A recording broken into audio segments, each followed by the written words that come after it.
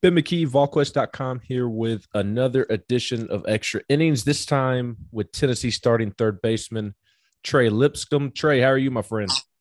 I'm doing good. How about yourself, sir? I'm doing well. I appreciate you having me on and making me feel old by dropping that sir when I'm not too much older than yourself. Let's start here. RG3, man, he's been giving you some shout outs on Twitter lately. And I know you joined my guy, Jason Swain, a couple weeks ago and detailed that relationship. Just what is that relationship for those who have not heard? And why is RG3 shouting out Trey Lipscomb on social media?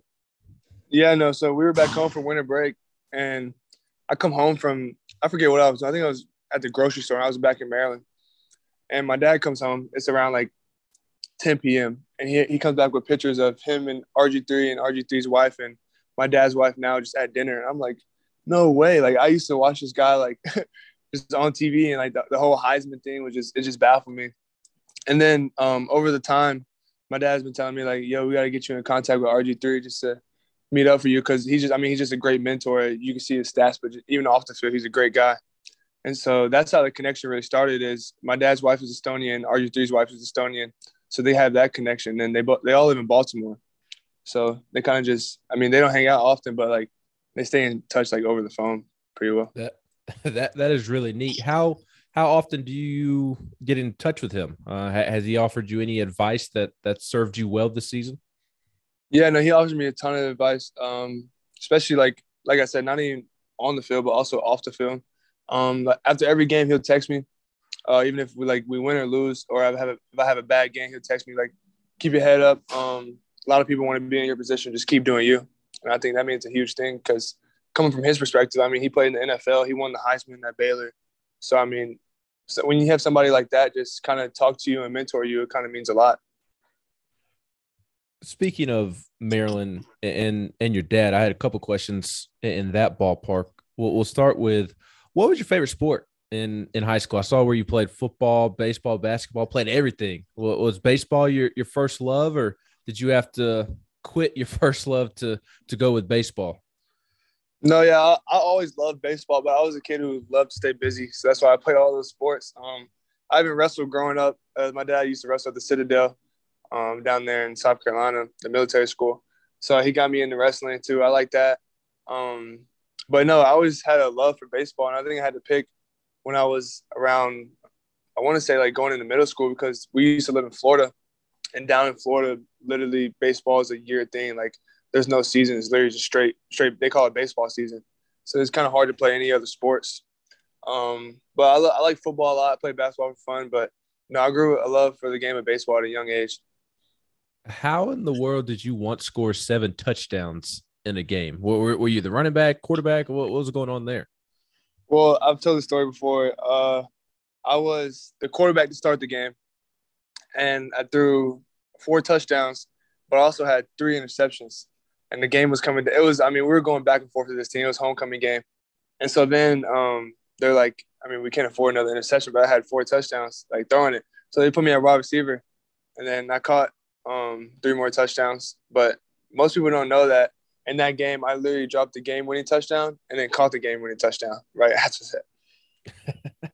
Just balling out all over the field there.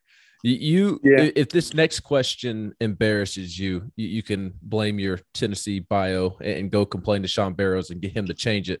But your full name is LaVictor Antoine Lipscomb. I'm imagining your dad's name is LaVictor. Where Right. did Trey come from? Well, so when my dad, his name is LaVictor, and then his dad's name is LaVictor. So my dad goes by LaVictor Jr. They call him Vic, and I'm LaVictor the third. And I guess when like they put it in perspective of being the third, it kind of comes from Trey, like Trace and Trey kind of sound on the same Okay. similar thing. And that's when you hear people. Some people have like when they're the third, you hear people with names like Trip. And as growing up, I've heard that a lot. And then a lot of people came up to me and said, "My name's Trey too, because I'm the third." So like at first, I thought it was like unique. I thought I was the only one. But now that I've grown into life a little bit, I hear that story all the Well, that is actually the first time I've ever heard that. So you can time. still feel good about being unique because I had not heard that before. That is really cool. When did you move to Maryland? Was it Florida and Maryland, the two places you lived growing up, or were there other stops along the way? Yeah, no. So I was born in Charleston, South Carolina, and I don't really remember much from there. And then we moved to Georgia, and I did all of like preschool and elementary school, so up until fifth grade. And then after fifth grade, we moved to Florida, and I did all of middle school in Florida, sixth through eighth grade. And then after Florida, we moved to North Carolina, and I did just freshman year in Cary, North Carolina, in a high school named Panther Creek. And then after we moved to North Carolina, then we moved to Maryland, and now that's where I reside. But we lived in Maryland for about 5 years, but I've been in Tennessee for, I think, 3 of them or 4 of them. So, like, I haven't really, like, that's what I call home, but, like, I haven't really been in Maryland, if that makes sense, besides the breaks that we get. Right. I know. I understand. I was a military brat and lived all over the place, including North Carolina. So we were over in Fayetteville for 4 years. So how does a kid from Maryland / Florida get to Tennessee? So when I used to play baseball in Florida, I had a bunch of friends that I used to like hang out and like just be around. And then when I moved to Maryland, I played with this team called the Virginia Stars. And I mean, I was getting looks at from a bunch of the local schools like Maryland, VMI, Virginia Tech, Virginia.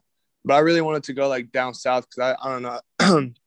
I wanted like the warmer weather, and I really like just being in the South. And I mean, the SEC is a phenomenal conference, and I just knew that if I went somewhere like this, then I would tremendously get not only better as a player, but as a person within the coaching staff that brought me in. And so like I hit up some of my friends from back home in Florida, and I was like, what travel ball team are you guys playing for? And they were saying like, oh, we're playing for 5-Star National. So I reached out to the coach and told me to come out to a tournament. I came out to a tournament down in Nashville for the first one. And that's where I met guys like Austin Knight and Max Ferguson, who were also playing on 5-Star, and they were committed to Tennessee. So I was like, this is a great opportunity for like the Tennessee coaches and the coaching staff to see me. And so after that, they invited me to a few camps. I've been to like 2 or 3 camps. And then after, I think my third one, I was like, I really want to go here. Okay. So college baseball recruiting is far different than football or basketball. Guys commit 7th, 8th grade. So did you commit to Coach Vitello, or were you a Serrano recruit? No, I committed to Coach Vitello. Okay. What about Coach Vitello made you want to pick Tennessee and believe in his vision for what Tennessee baseball would become? I mean, he didn't really preach to me what the program would become, because I mean it's kind of hard to come in and kind of like take an educated guess on like where they're going to stand within this phenomenal conference. But he preached to me that this team and this coaching staff was always going to be about family, and that meant a lot to me and my family because I'm really close to my family. And so like you're around the guys and the coaching staff, like the players of this organization, a lot more than you are your actual family. And when you build that bond together, that like sometimes you can't, like some of the guys from last year I still talk to every day, like Liam Smith and Max Ferguson and Jake Rucker. I talk to those guys every day, and Chad Dallas. So some of those bonds just can't be broken. And that's what Coach Vitello really preached to me, just about family things. And when I heard that, it kind of like took into another perspective about like, oh, okay, it's not just all about baseball, even though we're here a lot of the time, but it's about the bonds you create within baseball.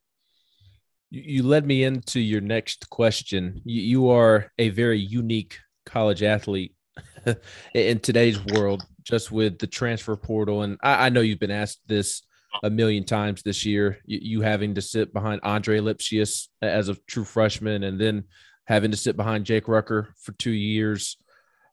Do you still carry the lessons you learned from Andre and Jake with you? Is there something that maybe they harped to you that you still carry and has helped you be so successful this season?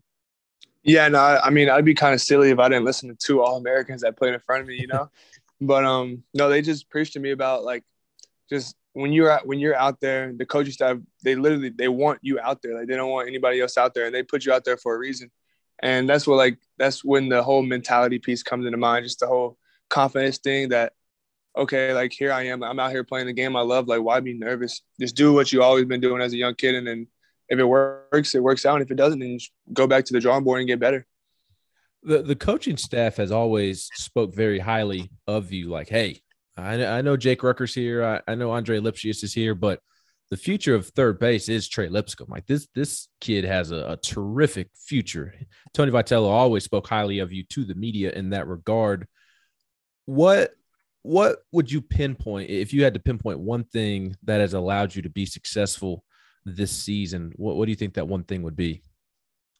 Just really buying into the mental game. I know like a lot of people can say like, oh, I got bigger, stronger, faster. But honestly, when I got here my freshman year, I put on 20 pounds of weight, and I think 10 pounds of that was muscle.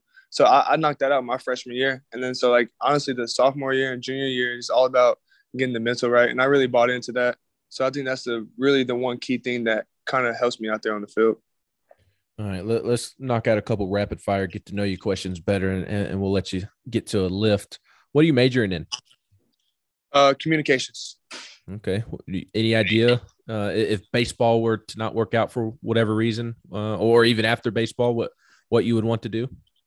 Yeah, I'd probably just go into somewhere like ESPN, line up something along there, become like a sports broadcaster or something like that. Okay, I obviously can respect that. Yeah. What does Trey Lipscomb like to do in his free time? Honestly, I just like to chill out, talk to the family. I like to paint a little bit.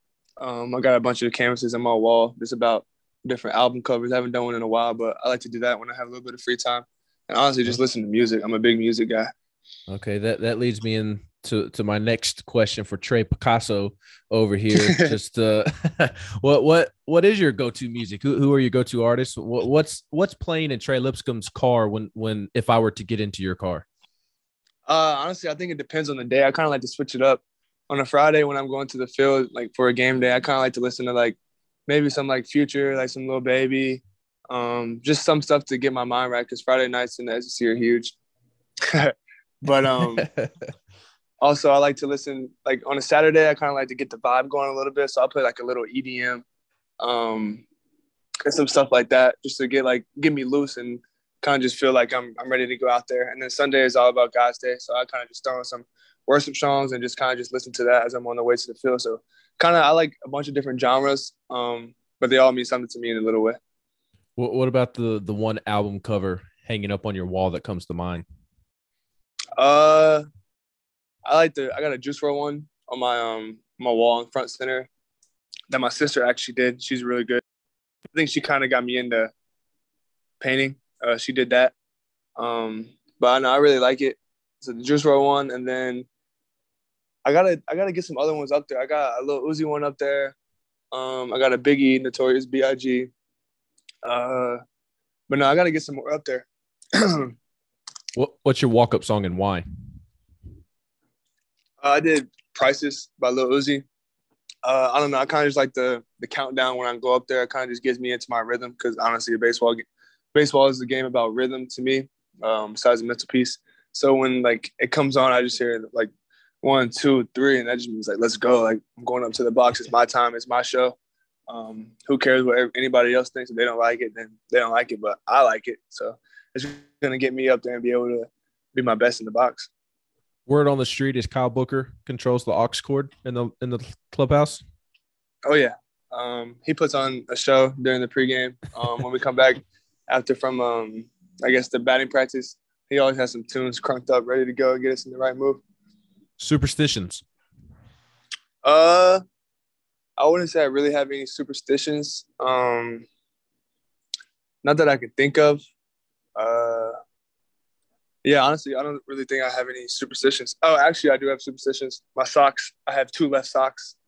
I don't have any right socks, so they're both left socks. Because on the baseball field, it's making a lot of left turns. If I like it. Yeah, that's what's up. I haven't heard that one before. I really like that one. Funniest teammate. I don't know. You guys know, but Kavares Tears is pretty. He's pretty funny. He's a good. I saw the replay of Tennessee coming out of the dugout on Saturday night against Auburn, and Auburn coming out of the dugout. And I don't know if you saw Kavares, but he was one of the first one high stepping out of the dugout. Yeah. He's just trying to make an impact any way that he can because, there's a bunch of dudes out there on the field, and he's going to get his turn. Don't get me wrong. He's going to be really, really good, especially in this league and the way he's put in, the amount of work he's put in. he's gonna be really good. But honestly, anybody who can make just a small little impact on the bench just helps us win in a big way. Craziest teammate. Drew Gilbert. I don't think that's even a question. Hands down, Drew Gilbert. Best dressed or the one with the most drip, whichever way you want to take it. Best dressed. That's like a teammate? Yes. I have to go. Honestly, I would like to say I'm in the top 5, maybe top 2 of that category. I feel like I got some drip. Jordan Beck has some drip on the field. But off the field, I gotta go with probably Kyle Booker.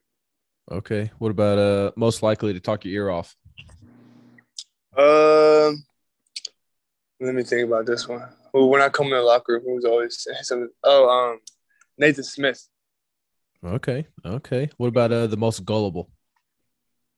I would say Burns. Chase Burns is pretty gullible. He kind of believes anything. I mean, as a freshman though, it's kind of expected, you know.